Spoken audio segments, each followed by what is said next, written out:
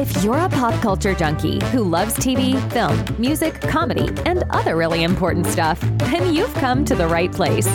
Get ready and settle in for Classic Conversations, the best pop culture interviews in the world. That's right, we circled the globe so you don't have to. If you're ready to be the king of the water cooler, then you're ready for Classic Conversations with your host, Jeff Dwoskin. All right, Jerry. Way to kick off this episode of Classic Conversations. Welcome, everybody, to episode 128. As always, I am your host, Jeff Dwoskin. Great to have you back for the same old podcast with a brand new name. That's right, now we're Classic Conversations. The best conversations in pop culture, music, comedy, TV, and film. All right here, bundled up for you. Same great podcast. The only thing that's changed is the music, the intro, and the name. Really, that's it. Everything else. And the name, I think, now reflects better the actual podcast, right? What do I do week after week? Classic Conversations. Even with Crossing the Streams, those are just some great conversations about TV shows and movies you should be binging. And right here, when we do the interviews, what amazing conversations we have. Nay, Classic Conversations. That's right. Now, when you tell your friends, they'll say, oh, a fun interview show. And you'll be like, the funnest. Go check out Classic Conversations with Jeff Dwoskin. You'll love it. Your ears will thank you. Oh, that should be my tagline. I'm sure someone did it before. Anyway, thank you all. I'm so excited to be here with the new name, Classic Conversations. I hope you like the new art. I hope you like everything. Just the outsides have changed. The middle's all the same. For example, we have an amazing guest for you today. Oh, we've always done that. That's right. We have Stu Shostak. He's a TV historian and host of Stu's Show that he's been doing since 2006. That's right. 2006, he's had his own internet show. He's talked to amazing people over the years. Dick Van Dyke, Bob Barker, Jonathan Winters, Shirley Jones, Carl Reiner, Ed Asner, and so many more. It's a who's who of classic everything. So you know I love talking to Stu. And these people became his community and friends. And then there's this new documentary out called Stu's Show, which happens to also be the name of a show. But the movie's called Stu's Show by filmmaker C.J. Wallace. This movie is available everywhere on your Amazons, your Apple TV, YouTube, Vudu, wherever you can download digital movies. You can check out Stu's Show. It's a story about his life, which is fascinating, how he got started in the TV business, how he developed a friendship with Lucille Ball. We talk a lot about Lucy. I love Lucy. He loves Lucy. We talk Lucy. And then his love for Lucy led him to meet his future wife, Janine. And then the movie itself actually kind of takes you through a health crisis that Janine had and how this classic television community he developed came and became his support system. When you see this movie, you're like, oh, if I ever get sick, I want Stu in my corner fighting for me. It's a really inspirational movie as well. And so I highly recommend it. And I know you're going to love my conversation with Stu, and that's coming up in just a few minutes. I hope you enjoyed last week's interview with Mark Anthony Austin, pre-visualization expert. It was fun to kind of go behind the scenes and learn a little bit more about how movies are made, but specifically some really cool stories about Star Wars Special Edition and how Mark Anthony Austin got to suit up and become Boba Fett and fulfill a childhood dream. Who wouldn't love to be in the Boba Fett Mandalorian armor? I know I would. That'd be awesome. Check that out. I also want to thank everyone in advance for their support of the sponsors. When you support the sponsors, you're supporting us here at Classic Conversations, and that's how we keep the lights on. Today's interview sponsor is award-winning filmmaker C.J. Wallace's latest documentary, Stu's Show, which chronicles the relationship between legendary actress Lucille Ball and TV historian Stu Shostak. The film indirectly tells the story of TV legend Lucille Ball. The movie also tells the story of Stu meeting his wife and the health battle they fought together. Check out Stu's story on iTunes, Amazon, YouTube. It's a mixed up story about life, loss, love, and Lucy. All right. I know you're going to enjoy it. And I know you're going to enjoy my conversation with Stu Shostak. And that's coming up right now. All right, everyone. I'm excited to introduce you to my next guest. TV historian, archivist, host of Stu's Show, star of the new movie Stu's Show. Ladies and gentlemen, Stu Shostak. Welcome to the show, Stu. Well, thank you. You're the first person to refer to me as a star. I don't know how to take that. Well, you got a movie, so you're a star of the movie. So boom, star. I mean, is that the way it works? Okay. I think so. I'm going to, no one calls me star, but I don't have a movie. So. Well, I'll call you star. Depending on how this interview goes, Jeff, you'll be a star in my eyes. How's that? Oh, that's so sweet. So sweet. Stu, I love your background. There's this really cool, so everyone knows, movie coming out called Stu's Show, and it talks about Stu's life. And Stu does a really cool bi-weekly show since 2006, and I really want to get into that. He talks to all the famous TV people from ever, and I love that. And then the movie also covers, it's an amazing story about Stu meeting his wife, Janine, and some health battles that they go through. It's a great story, and we'll kind of build up to that. Kind of one of the cappers of all this also is Stu's love of Lucille Ball and his relationship with Lucy and working with Lucy. I love Lucy as well. I'm excited to hear about that. But Stu, what is your origin story? Like, where did this, I know at some point that what kind of launched it all was kind of being a warm-up guy for TV shows, but what did you do before that kind of prepped you to be somebody who can get in front of a studio audience and get them ready? Well, it all started at a 50-watt radio station in Fresno. No, that's Ted Knight. Sorry. No, what I had been fascinated with television from the time that I was a kid, both watching people in front of the cameras, but I was also fascinated with the way television worked. And I kind of knew at an early age, and I'm talking 8, 9, 10 years old, that I was destined to work somehow, some way in television. And my parents did the best they could to discourage me. My father is a very successful customs attorney in Los Angeles, and he fully expected me to follow in his footsteps. And he did something that I regretted at the time, but it taught me the value of money. When I turned 16, I wanted a car like every kid did. He insisted that I earn whatever I could working for him over one summer, which I did not want to do. I would rather have taken a bus or a taxi and gone to CBS or Metro Media and watched some television show being taped. But he said, if you want a car, you've got to prove that you will want this car, and you've got to go to work for me for it. And it was the worst summer I ever had because I was confined to the filing room at his office. I made money and I made enough to buy a car, but it also convinced me even more that I didn't want to be a lawyer, at least not that type of law. And so once I got the car, I was determined to get noticed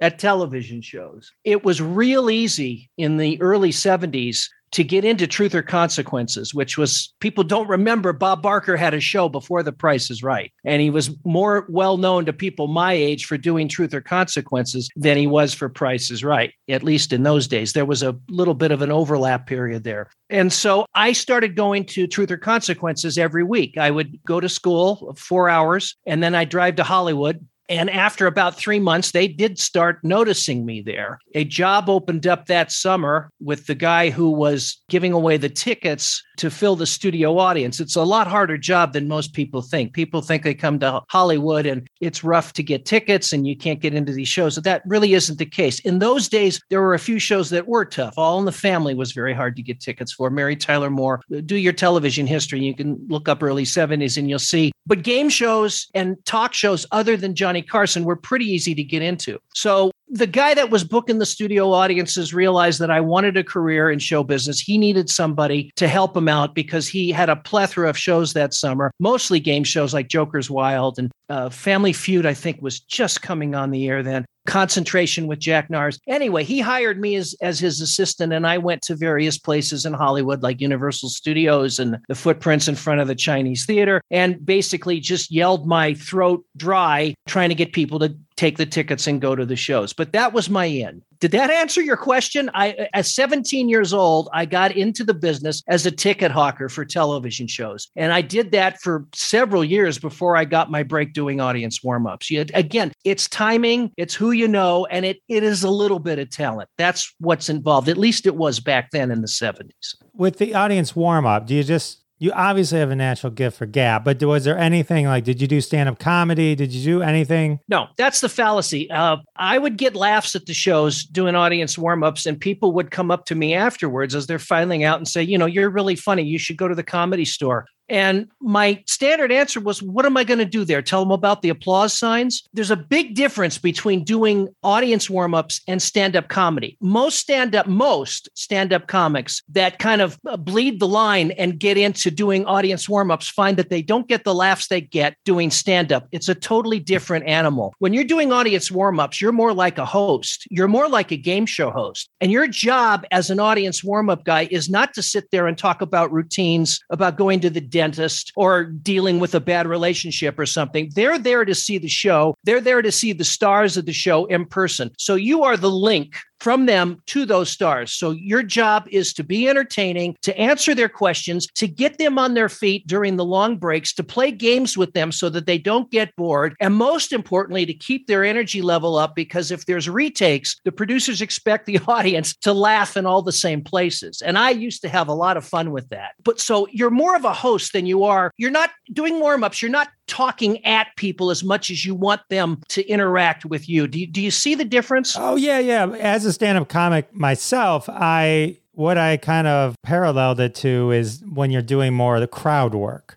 But the crowd work that I do comes off the confidence of having been and doing stand-up comedy. So I know how to work a crowd, right? So that's how I kind of exercise. Well, you would probably do okay as a warm-up guy, but I've seen when associate producers see a comic at one of the clubs and say, "You'd be great, come in and do the show," and they just do their act, and then they're handed a piece of paper to introduce the actors, and during the breaks they don't interact with the audience. They just keep doing the shtick that they do at the clubs, and that doesn't always work at television tapings. The people there want to feel like they're a part of it, and so I kind of talk to them the way I'm talking to you right now. I pretended I'm just talking to one person, even though there's 300 people there. And I let them make fun of me. I let them pick on me. I don't have the greatest voice in the world, as you can hear. And, is that your real voice? Well, my standard line in those days was, I liked riding horses when I was a kid, stuff like that. So that they see that I can take a joke, and I encourage them to pick on me because it helps them have a good time. I'm still in control usually, and it worked. And the producers were happy because they got the laughs they needed during the shows, and I kept them in their seats for 3-4 hours sometimes. Some of these, when I started, if we went longer than 90 minutes for a half-hour taping of a sitcom, that was rare. Toward the end of my career, when my hair started to get gray and I started to get older and less hireable in this competitive business, it would not be unusual for me to go out at like 6:45 and do my standard 15-minute warm-up, bring out the cast, and very rarely did I ever say goodnight before midnight. It was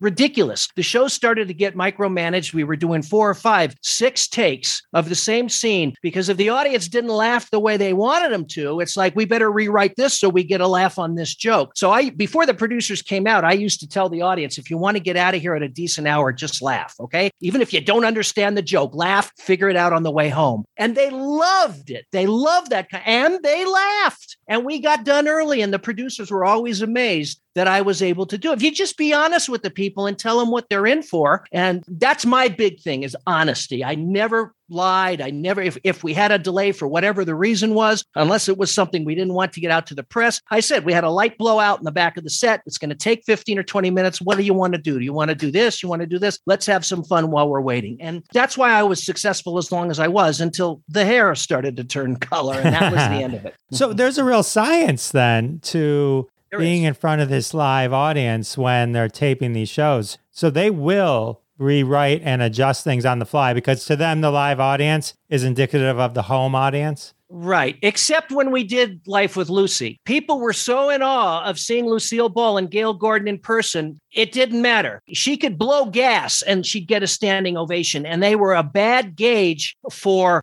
the audience that watched at home, because the problem we had there was she was playing to the 300 people in the bleachers. And so those shows, if you look at them today, they're not as bad as everybody said they were, but she's playing everything so broadly and everybody's speaking up and talking loud because she got it in her mind that it was 1951 again and they didn't have this modern, terrific equipment to shoot a show with. She was great, but she was old school and you did what she asked you to do because it was her show. And unfortunately, the sophistication level of what we turned out was not in tune with 1980s humor. That's basically what the problem was in there. But people were just so excited to see her in person. It was not a good gauge, and Gary Morton, who did the warm-up there, didn't want to tell the audience to chill a little bit because Lucy was his wife and he felt she deserved everything she got, which she did, but it just didn't translate well on the air. It's interesting because Life with Lucy, this came out in 1986.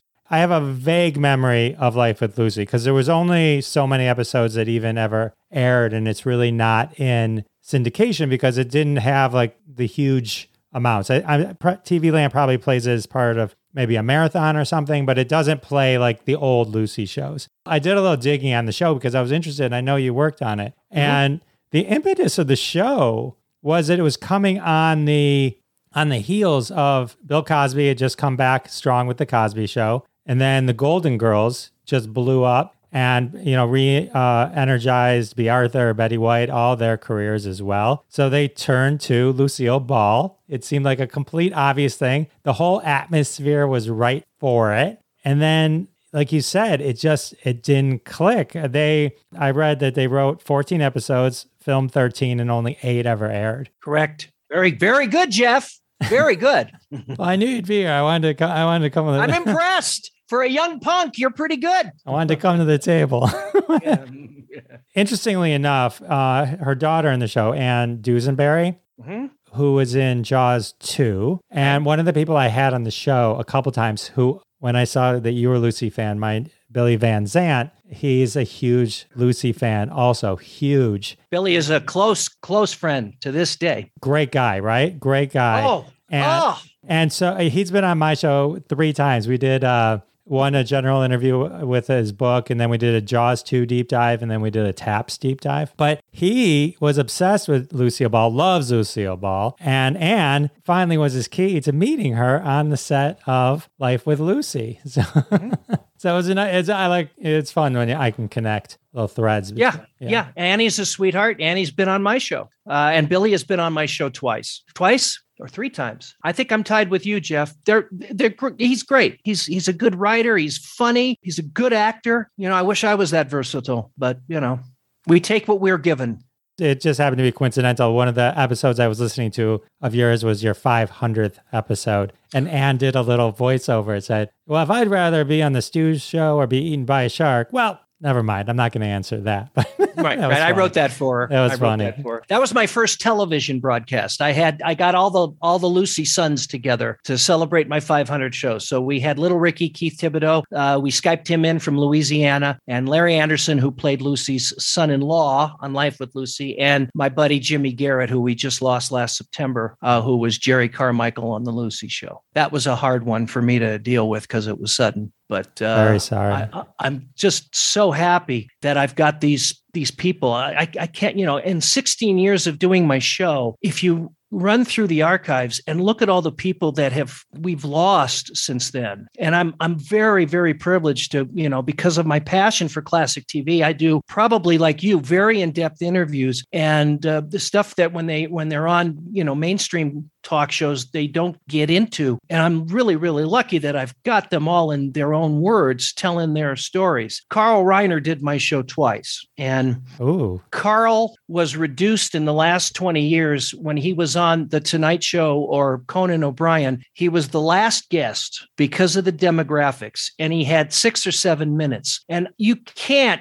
you can't appreciate the talent and the humor and the creativity of somebody like Carl Reiner in 6 minutes. But attention spans for the millennials that are watching the shows these days is so small. They just don't have an appreciation for that. Carl loved doing my show because he got 2 hours. And we got into real technical stuff on how the Dick Van Dyke Show was edited and why they had to take certain jokes out and how they tried to maybe put them back in, fit them into other shows, and how long it took to edit, and things like this that are fascinating to people like you and me, but mainstream television has no use for that. And he was so pleased that I wanted to know how those shows were put together, and it makes for fascinating listening. Anytime I wanted Carl, what do you need? When do you want? The people really appreciate the fact that they're not going to be forgotten and that they're given an outlet to really just talk about whatever they want. And I assume you allow that too with your guests. Yeah, it's funny because that's one of the reasons when I was watching the movie and I was introduced to you was like, oh, kindred spirit. Stu is exactly who I want to be. And like, wow, I need to talk to someone for an hour. I want to feel like I get to know them, something that I really want to spend time with. And when you really kind of spend time with them, they'll give you that information. They'll share that extra story with you. And to me, that's kind of the special moment. Exactly. As I told you before we started, this is a massive publicity campaign for this film. And I really want to help CJ Wallace get the word out because he worked so hard on this film. It's over 2 years in the making, and the pandemic shut him down for a while. And the fact that he wanted to invest his time and his energy and his talent into my life story and what happened to my life before and after Janine came into it. People do need to see this film because he worked so hard on it. He and his producer, Mallory Kennedy, they're wonderful people. He's so talented, and I'm doing what I can to spread the word. People need to see this film. It's a great story. I want to get to the beautiful part about you and your wife, but let's finish up with some more of the Lucy stuff because I think there's some, because that's really kind of, that builds up to how you met. And so it was interesting how you kind of connected. Could you talk about how you connected with Lucy and actually started that relationship with her and became part of the Life with Lucy show? Sure. Life with Lucy came about 6 years after I'd met her. You know, a fate can be a wonderful thing and it can be a terrible thing. And in my case, it was a wonderful thing. I was in my last year of college at Cal State Northridge. I had started out at UCLA, and I could not get into the television department there because I wanted to. I didn't want to be in front of the cameras or even do audience warm-ups at first. I just wanted to write and direct and learn what I could about the technical end of the industry. And I was at UCLA, did all my undergraduate work there, hated every minute of it, couldn't stand it, the crowds, the parking. But I figured if I could get into the television department there, I could at least, I knew I could get all A's in there because I was so passionate and so interested in it. And after going to television shows from the time I was 15 until I started college, I already knew how a lot of that stuff worked. I was able to observe, from the bleachers, at least, how the cameras worked and the booms and all that stuff. Anyway, I couldn't get into the TV department. My grades were not good enough from the general ed courses because I had no interest in them. I got B's, I got an A here and there, but I got mostly C's. And that was unlike me because all through junior high and high school, I got A's and B's. When they're cramming this stuff down you that you're not interested in, and you're really at 18, you're gung-ho about doing a career, it's really horrible. I don't know if that's changed at all in 50 years, but man, back then I couldn't wait. Anyway, my grades weren't good enough, and they were also on a kick where, what do they call it? Affirmative action. They were under a lot of pressure to bring in as many people of color as they could. And I said to them, well, I'm Jewish. Does that? No, get out of here. So what happened was, and again, this is fate. I told my parents, I said, because I was still living at home, I said, I can't get into the TV department here. There's no other major that I'm interested in here. And I can't stand the drive, and I can't stand the large classes. And I just feel like I'm a number and not a person. Would you be upset if I transferred to Cal State Northridge? Because they have a television department there. I can get into it right away. It's old 50s equipment, but it will still give me what I want to do. And they were resigned to the fact that I wasn't going to be an attorney and work in my dad's law firm and keep the practice going. So they said, okay, reluctantly. And 2 years after I started attending classes there and into the classes, and I took directing a documentary, I took writing for television, I took FCC regulations, and I loved every minute of it. The teachers there were all people that worked in the business and had retired. They weren't people that got a master's degree in teaching and were just there to teach. These are people that were in the golden days of television. Ralph Levy, the director of the Burns and Allen Show, and Jack Benny was one of my teachers. I was in heaven. So I'm in my last semester at Cal State Northridge, and I had taken a class when I first got there called RTVF 210, Aesthetics of Television, which I breezed through. It was a history of television with the cathode tubes and RCA and the heads of the networks and all. And I knew all that stuff just from the research I was there. So what happened was they signed Lucille Ball to teach a class there on Monday nights. And they called it TV Aesthetics, RTVF 210. And I'd already taken it. But believe it or not, this was being held in the largest auditorium at Cal State Northridge. It held 275 people. They were so afraid that there wouldn't be enough TV majors taking this class that they opened it up to non-majors. So what happened was it was first come, first serve. My counselor at the time told me to take the class. They would name it something else for me and give me the 3 units because I had already taken it, but they would count it toward a different elective that I still needed to take to graduate. And as I said in the documentary, I was working as a ticket hawker in those days. And one of the shows I was giving away tickets for was One Day at a Time. And I got to know Mackenzie and Valerie very well. Mackenzie's still a friend to me today. And I got to know Pat Harrington real well and Bonnie Franklin. And I got to know the director really well, who was a guy named Herb Kenwith. And he was kind of a fuss budgety, cranky kind of guy, but he was nice to me because he saw potential in this young person who was interested in behind the scenes. So he let me sit in the booth while they were blocking the show and directing. And that's when I started to get firsthand knowledge of how these shows operated. So I casually mentioned to him because I knew he had directed a few episodes of Here's Lucy, and I knew that she had done a couple of stage plays out in the LA area in the late 40s. And when he was getting started, most of these TV director veterans started directing plays on stage because it helped them stage their cameras once the live days of television came along. So I know that he had known Lucy for a long time. And I mentioned, I'm under a lot of pressure. They want me to take this class at Cal State Northridge, but I've already taken the class. I've already gotten the units for it. But it's being taught by Lucille Ball, who I've been a fan of since I was 6 years old. He said, don't take the class. And I said, really, why not? And he said, well, because I work with her and she's not the Lucy Ricardo you think she is. She's very difficult to be around. She's bossy and pushy. She's a bee. I won't use the word here, but he used the word. And, your bubble will be burst. If you're a big fan of hers, you're going to see a side of her that you will not like. So my advice to you is not to take the class. And then he said, and I said, well, I heard that she pretty much takes charge on her set. And he said, yes, except when I directed her, I wouldn't accept any of that. And she said, he said, there were many times where she would say, no, I want to stand here. And I'd say, no, Lucy, you stand there. And she'd get upset with me and run into her dressing room and come back 5 minutes later and say, okay, we'll do it your way. Well, after meeting Lucy, I knew that was not correct. I knew that he was trying to exert his authority with me. So I went back to my counselor and I said, I'm working in the business now. And I talked to this prominent director who I is letting me observe him directing. And he's telling me these horrible things about her. And I really don't want my bubble burst because I don't want to see another side of a person that I have undue respect for talent and for what she accomplished in the business. And he said to me, and I'll never forget this, and I'm not sure he said this to me because he wanted me to be in the class so it was one more seat filled, but what he said made sense. He says, I've been in this business a long time. He was a former director at KABC, Channel 7 in Los Angeles.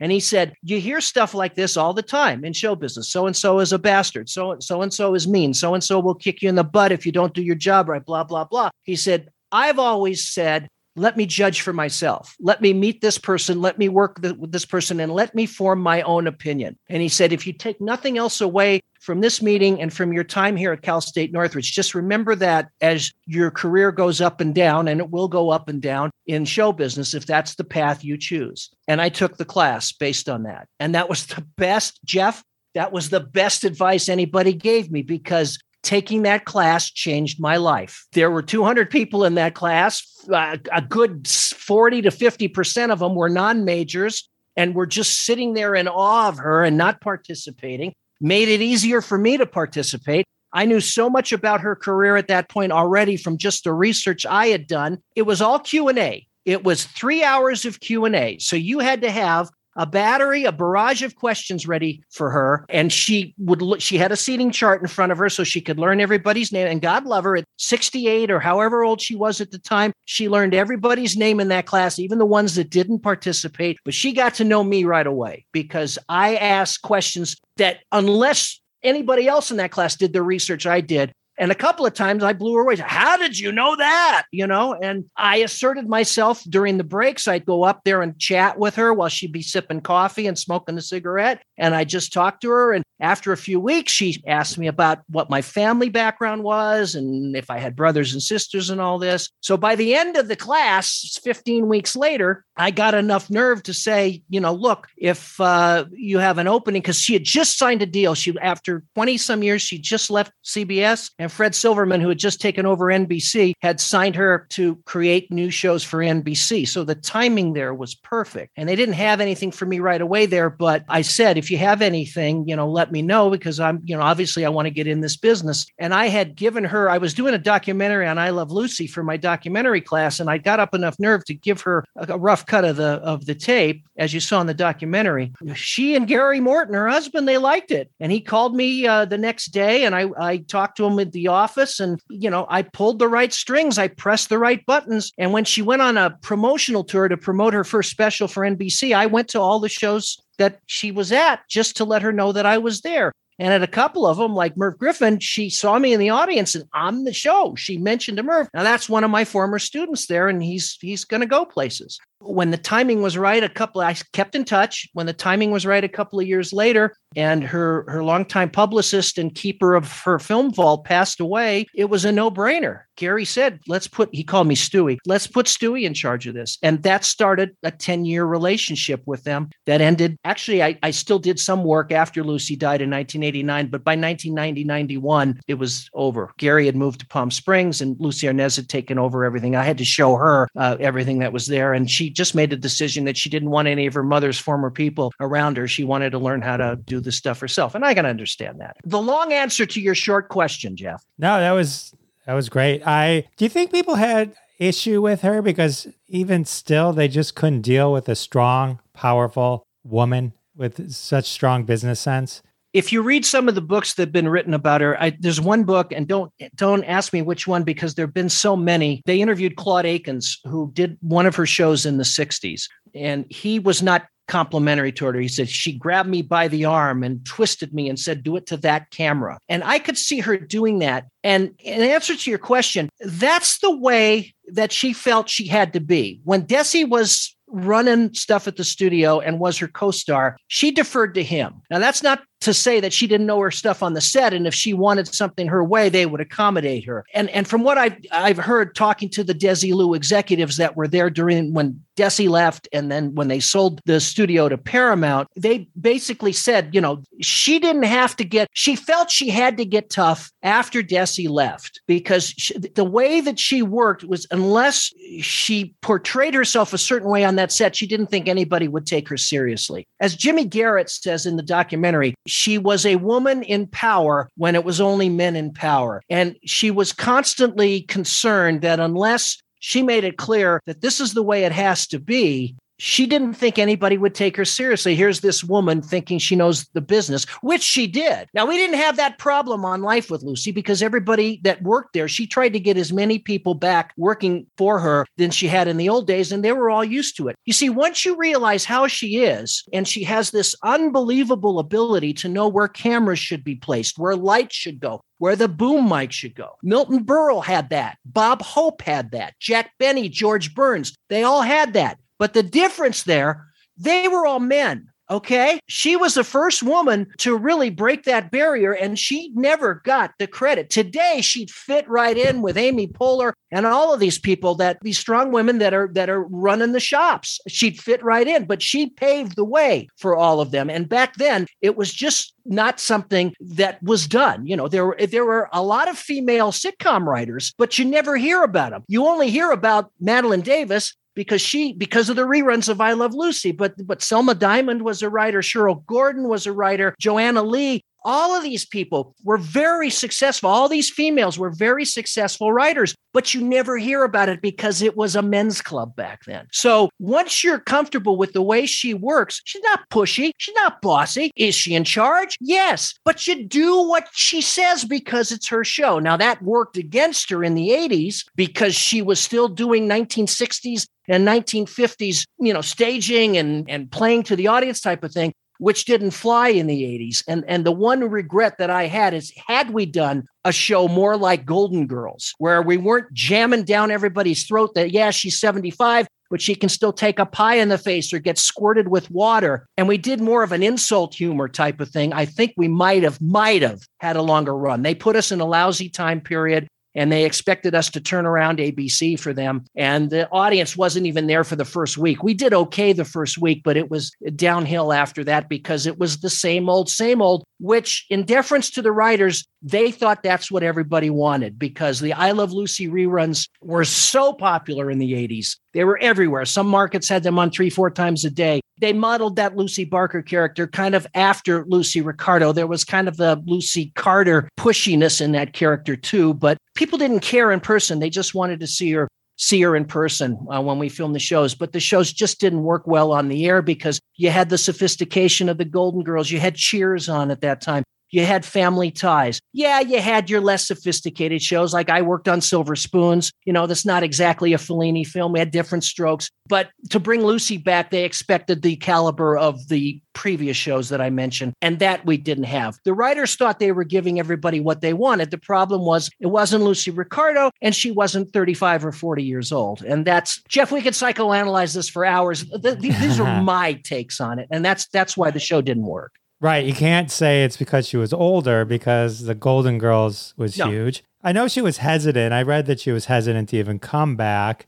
And then, money. Maybe getting the same exact writers that she had, getting Bob Carroll Jr. and Madeline back, maybe they should have. Well, again, I don't want to get into the details there. Yeah. They were lovely, lovely, lovely people. Madeline and I remained friends with both of them until the day both of them passed. They were so quiet and so shy. It is so hard to imagine the stuff they wrote with Jess Oppenheimer in the 50s, this broad, amazingly funny slapstick. And Madeline had a voice like this. That's why I was so upset with that Aaron Sorkin film. He made Madeline into some kind of monster, which if Madeline was alive today, she would have said, what did I ever do to this guy? This was not me. That was going to be one of my questions. I was going to ask you what you thought of being the Ricardos. You think I'm talking a lot now? I don't know if you want me to go into it. I was appalled, absolutely appalled. And maybe it's because I was too close to all of it, but it was 100 minutes of lies and falsifications. And he made Lucy out as this cold, heartless woman who only cared about herself. Now, you saw the documentary, right? I saw that, and then I saw Amy Poehler's. Right, but you saw, I'm talking about the CJ's, the Stu Show documentary. Oh, yeah, Lucy in the Flesh is in that. And you saw enough of me interacting in that. Did that Lucy to you look like the Lucy that Nicole Kidman played? No. Right. But Aaron Sorkin sort of always has a certain I call being agenda. The Ricardos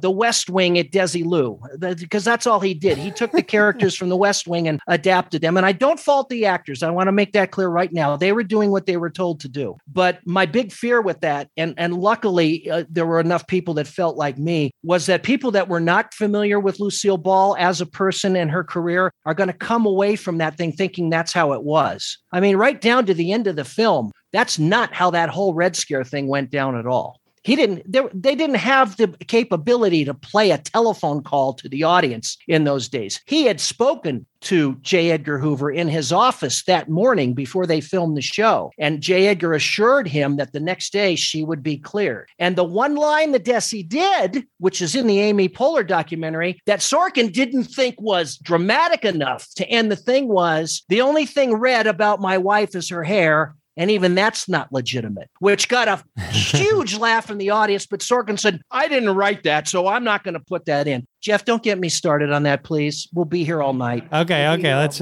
rewind. Let me ask you another question about the class that you took with Lucy. 15 weeks, once a week? Yes. Okay, so 3 hours of Q&A. So if I'm doing math in my head real fast, 45 hours of just Q&A with Lucille Ball. Give or take. Let me modify that. We would start the evening with a Lucy show or an I Love Lucy or something that she did. So that would spark questions for the rest of that hour. And she brought guests in. She brought Gary in a couple of times. Gary lectured the audience on how the show was put together and how it was edited and all of that sort of thing. But yeah, for the most part, I mean, we had breaks. There was a break every hour for 10 minutes. Sure, but 20, 25 hours, whatever it is. I mean, just massive amounts of time getting firsthand. Oh man, for me, I mean, I wasn't going to take the class, and Mr. Burroughs, my counselor, said, no, you judge for yourself, take the class. And to this day, he's responsible for that Lucy connection, because I wouldn't have taken the class based on what Herb Kenwith told me at one day at a time. So. Right. It seems like there's two Lucys, right? There's the Lucy that you just, when you watch the show, the hilarious redhead that just is encapsulated on film. And then there's Lucille Ball, the businesswoman, right? And maybe some people just can't deal with it. But it was the businesswoman, her and Desi Lou Productions. I mean, that's why we have The Untouchables, Star Trek, right. Mission Impossible. I mean, these are franchises that today are still bonkers huge. Wow. The biggest break for Paramount was buying Desi Lou. Let me make one thing clear. She was the vice president of Desi Lou when Desi was running the studio. And she was mainly there concerned with her acting in the show and making sure that the show was in great shape, and concentrate on herself. When Desi sold his interest in Desi Lou in 1962, that's when she became a figurehead. And to hear her tell it, she just did what the executives told her to do. Martin Leeds and Ed Hawley and Bernie Weitzman and all of the people that were on the Desi Lou board, they would run the business. But she had to answer to the stockholders. She had to make the speeches. She had to say what the company was doing. And she hated it. She hated every part of that. She just wanted to act and to do her show. But she kind of got thrust into that thing and had to do that because she was the president of the company. So when Paramount came along in 1966 and said, "Are you interested in selling Desi Lou?" she couldn't wait to get that deal consummated. And she ended up renting space from them to continue. She had to get a new show because the Lucy show was part of that sale. The format and the characters and everything were then owned by Paramount. And that's why Here's Lucy began when she brought in her kids and kept Gail, but they played basically. She and Gail played the same relationship. It's just that he was her brother-in-law as opposed to her boss. It was still Mr. Mooney and her with a different name. And then Universal made them an offer. And she found out that once she was a tenant at her own lot, she didn't get the immediacy when she needed something that she got when she was the head of the studio. Mm-hmm. She was merely a tenant, and she didn't get treated the same way she did. So that when Bernie Weitzman moved over to Universal to run the operation there, he pretty much promised her the same deal she had during the Desi Lou days, and that's why they left Paramount and went to Universal. She was back in getting everything she wanted again at that point. So in the movie, your love for Lucy kind of comes to a point where this is how you meet Janine, who your future wife to be, right. Also a huge Lucy fan. And this is where the kind of the documentary takes on a different story, where it's your relationship and all these amazing people, all these famous people that you've known. And then Janine gets ill, and I'll let you kind of talk about that. And then just the support system that you had with Tony Dow and Ed Asner, and that's not even scratching the surface. So it's incredible. The only reason that these people rallied around us is because they were our friends, and they happened to be classic TV stars, and they happened to be part of my circle because of my talk show all those years. I was very blessed in that people had such a good time when they came over here to do the shows that it's like, well, let's stay in touch. Let's socialize. And about 90% of the people that did my show, we became friends with. I mean, we exchanged Christmas presents and we go to dinner and all of that stuff. It's just kind of a fringe benefit of doing a show in Hollywood based on classic TV. So my point is that I think in any situation when a husband and wife, or in our case, we got married because of what happened, but we were boyfriend, girlfriend. And I think anytime a significant other has a major medical emergency, your friends and your family all rally around you. It just so happened that the people that rallied around us were our friends because of Stu's show. And so that's what CJ was so enthralled with, is the fact that all of these classic TV stars sort of, bonded with us and were there for us during this, tremendous time that, she was recovering from the brain aneurysm. But I do think in any situation, regardless of whether anybody's famous or not, I do think that your true friends will rally around you and give you the support. We were just lucky that we had all of these, close friends that really liked us and were really concerned for her. You do really find out when something like that happens, just who your friends, and your close relatives are. And we were blessed. I mean, I'm still praising them to this day because it was not a fun time of our lives. And I think the movie makes that clear. One of the messages I took from the movie too was just how much you got to fight and question the doctors and push back and really kind of own when somebody's going, whether you or somebody you love is going through something, make sure you really understand what's going on and are part of that. And don't doctors are awesome and they know a lot of stuff. Yes, there are. I have to make this clear. One of the reasons I agreed to do the film was I wanted to show the public that you can deal with the insurance companies and the medical industry. You have to become a bastard a lot to get heard, but there are wonderful doctors. There are wonderful nurses. There are wonderful therapists out there. I want to make that clear. I don't want anybody walking away saying, boy, that medical industry is really screwed. Look what this poor guy had to go through to get his wife well. There are wonderful doctors, but there's a lot of red tape and there's a lot of places, especially since now we're finally coming out of this pandemic, where there's just not enough qualified people to take care of the input of patients. And if you think it's bad during the pandemic, imagine back in 2014 when this was happening and it was just a normal day-to-day routine. You have to have a knowledge of this stuff. You have to learn how the system works. And I got on the job training because I was never confronted with anything like this during my lifetime, anything major that happened in my family. My parents or my uncle or my grandparents dealt with this. I got this all happened, boom, November, I'll never forget, is November 19th, 2013. And in that span of 3 or 4 days, I learned so much and I continued to learn. You have to learn how to work the system. You have to know what to do.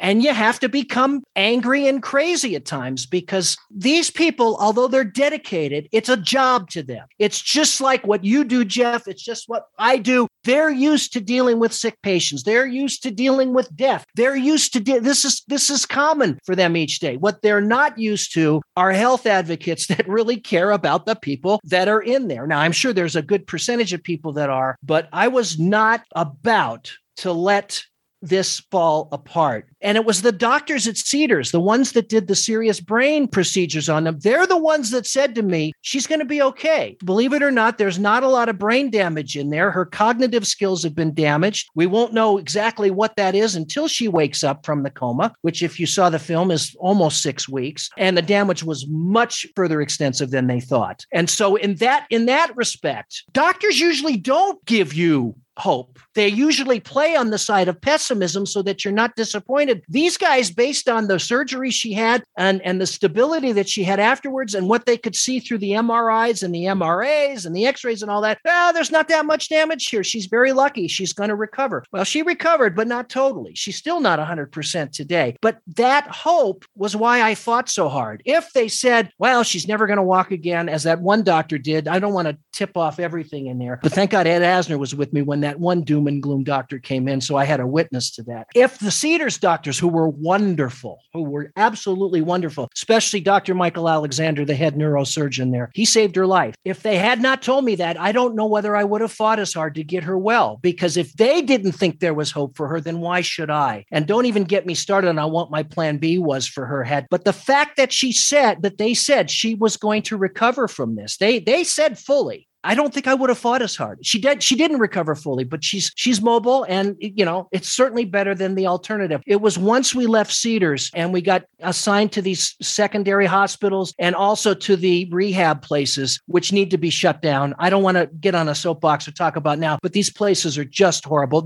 Your listeners can see the film and they can judge for themselves. I've got it in my will, though, as a result of this, that if I get into a state where I can't take care of myself, I'm to have full-time help here. I am not got to go to one of these places. As you saw in the film, there were several moments in that film where I was screaming at the insurance company saying, she's coming home and you're going to give her round the clock care at home. I don't trust these places, and they wouldn't pay for it. And luckily there were things that happened during those periods, which I allowed, and she got better. Let's just put it that way. It was inspirational watching you fight. And we should all have a Stu in our lives when the going gets rough and you need someone. A few people that have seen the film like you, are saying to me, would you be my health advocate? And I said, I retired from that when Janine came home. That is one aspect of my life that I do not want to entertain again. I am through being a health advocate. So... Oh, it takes a lot out of you. I can imagine. That's a once and done. A once and done. I loved her relationship with Ed Asner, though. That was cute in the way. Did that man adore her? I don't know what. And Ed was a wonderful, wonderful man. Oh, I cried when I found out that he passed last August. He just adored her. And he was such a giving person. Never said no to anything, charity-wise or anything. When do you want me? When can I help you? How can I help you? And we took him out for his birthday every year, and we had such a good time. And he was and Dick Van Dyke and his wife Arlene, they took care of me. That was one part of the film that got cut for whatever reason, but the Van Dykes were wonderful to me. Arlene never wanted me alone while Janine was in the hospital during the major holidays. So Easter, Christmas, Valentine's Day, any excuse for a holiday, please come over. Let us give you a meal. We don't want you to be alone. It's just incredible the support you get. Tony and Lauren Dow, same thing. I mean, Lauren married us, and Jeannie Russell and Jerry Jewell. And, I know I'm going to leave people, Stan Livingston. All of these people were just, daily calls from Michael Cole and Mike Clifford, who was only in the film via pictures. And people are saying, are we bugging you that we're calling you every day? No, I want to give you updates. It's just incredible the support you have. And like I said, we were just lucky that it happened to be famous people. I think in a situation like this where it's a private individual, I think your true friends will rally around you. So, regardless of whether they're in the business or not. It was cool. I had the opportunity to talk to Ed Asner a few months before he passed away. That was quite a thrill. Quite a thrill. He was so great. He's one of those actors, like many, but like him specifically, it just transcends. Like my kids knew who Ed Asner was for a different reason than I know who Ed Asner is. That was the big... Up and Elf is one of our favorite movies. Right. We'd take him to autograph shows, as you saw in the documentary, and we'd have scads of Mary Tyler Moore and Lou Grant pictures, and everybody just went to Carl Fredricksen. They all just went to Up. And it was so great because it revitalized his career. He never stopped working, but he didn't have the popularity and the notoriety of Lou Grant for those 30 odd years. And Elf helped a little bit, but Up just made him in Betty White's range as a superstar. And we were so happy for him because he deserved it. He was a wonderful, wonderful man. And I miss him. I miss him terribly. And then Tony Dow was your best man at the wedding. Wally Cleaver was my best man. And he's a wonderful guy too, warm and nice. And Lauren, his wife, is terrific. I said, if Lauren's going to marry us, you've got to be the best man. And he was so taken aback by that. He wasn't expecting it. It was great. The wedding was, it's 8 years almost, and people are still talking about the wedding and how great it was, which makes me feel really good because that was a payback to all of them. All of the people that were there were the people that rallied around us. And it was the hottest ticket in town. I don't want to pat myself on the back and break my arm, but it was the hottest ticket in town. We could only have a certain number of people. And there were a lot of people that were disappointed, celebrities and non-pros that wanted to come. And I said, no, this is payback for the 150 people that surrounded us during this whole ordeal. That's why I did an audience warm-up at the wedding. I wanted people to laugh. And most of them had not seen Janine since she came home a month earlier. And so they didn't know what to expect. And the big thing was, Janine, you've got to be able to walk down the aisle. We have to prove that you're going to get well and you're going to be better. And damn it, Jeff, she did. She had to be helped by my dad, but she did it. She walked down the aisle. Well, it's a beautiful thing. And then everyone listening, I'll put links, but it's called Stu's Show. It's by C.J. Wallace, put it together. Tells the amazing story of Stu and Janine. And you should definitely check it out. It's a great watch. Stu, I can't thank you enough, man. Well, it's my pleasure. It's nice to meet you, Jeff. Just like you didn't know me, I didn't know you. Now I know you. Now I've got another podcast to listen to. Awesome. I know. Now we can be each other's biggest fans. There you go. Awesome. Well, I hope the movie is a blockbuster, and I wish you nothing but the best. And everyone check out Stu's podcast, especially if you like mine. He talks all. Oh, yeah. You won't get a word in edgewise if you do my show, Jeff. Oh, man. Thank you so much. Thank you. This was great. A pleasure. All right. How incredible is Stu's show stack, huh? What a great story. Check out the documentary, Stu's Show. You will thoroughly enjoy it. And check out Stu's Show, which is, Stu's actual show that he does, his internet show. You can find all that information at stusshow.com.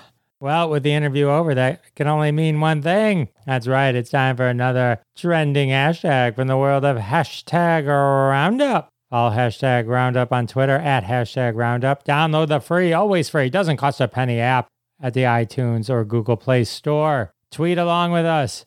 And one day, one of your tweets may show up on a future episode of Classic Conversations. Fame and fortune await you. Today's hashtag brand name movies or TV shows. Had to go with a TV show themed hashtag. Of course we did. This one's from Raging Blonde Tags, a weekly game on hashtag Roundup. It's the ultimate mashup of brand names and a movie or a TV show. It's your choice, a movie or a TV show. Just jam a brand name in there. The ultimate brand mashup game. All right, let's read some hashtag brand name movies or TV shows. Ugly Betty Crocker, Red Robin Hood, Dial M&M for Murder.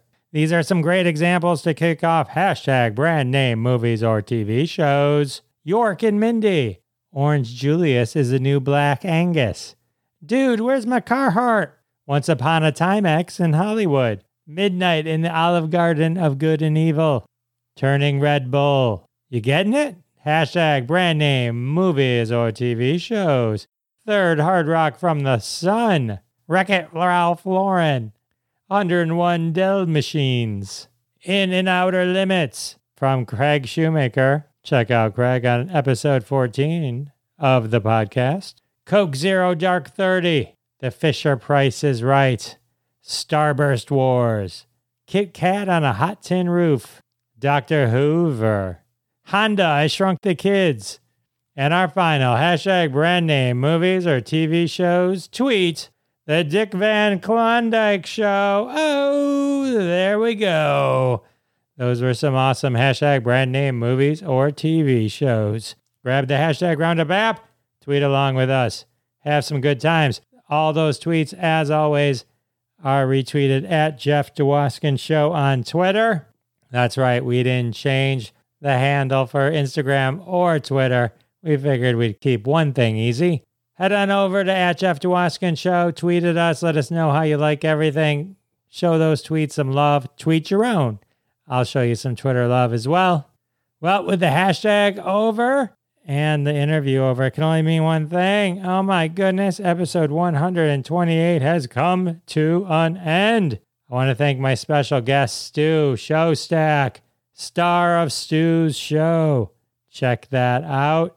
And of course, I want to thank all of you for coming back week after week. It means the world to me, and I'll see you next time.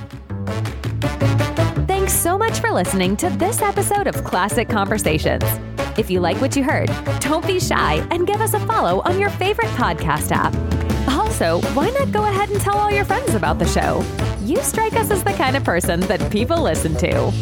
Thanks in advance for spreading the word, and we'll catch you next time on Classic Conversations.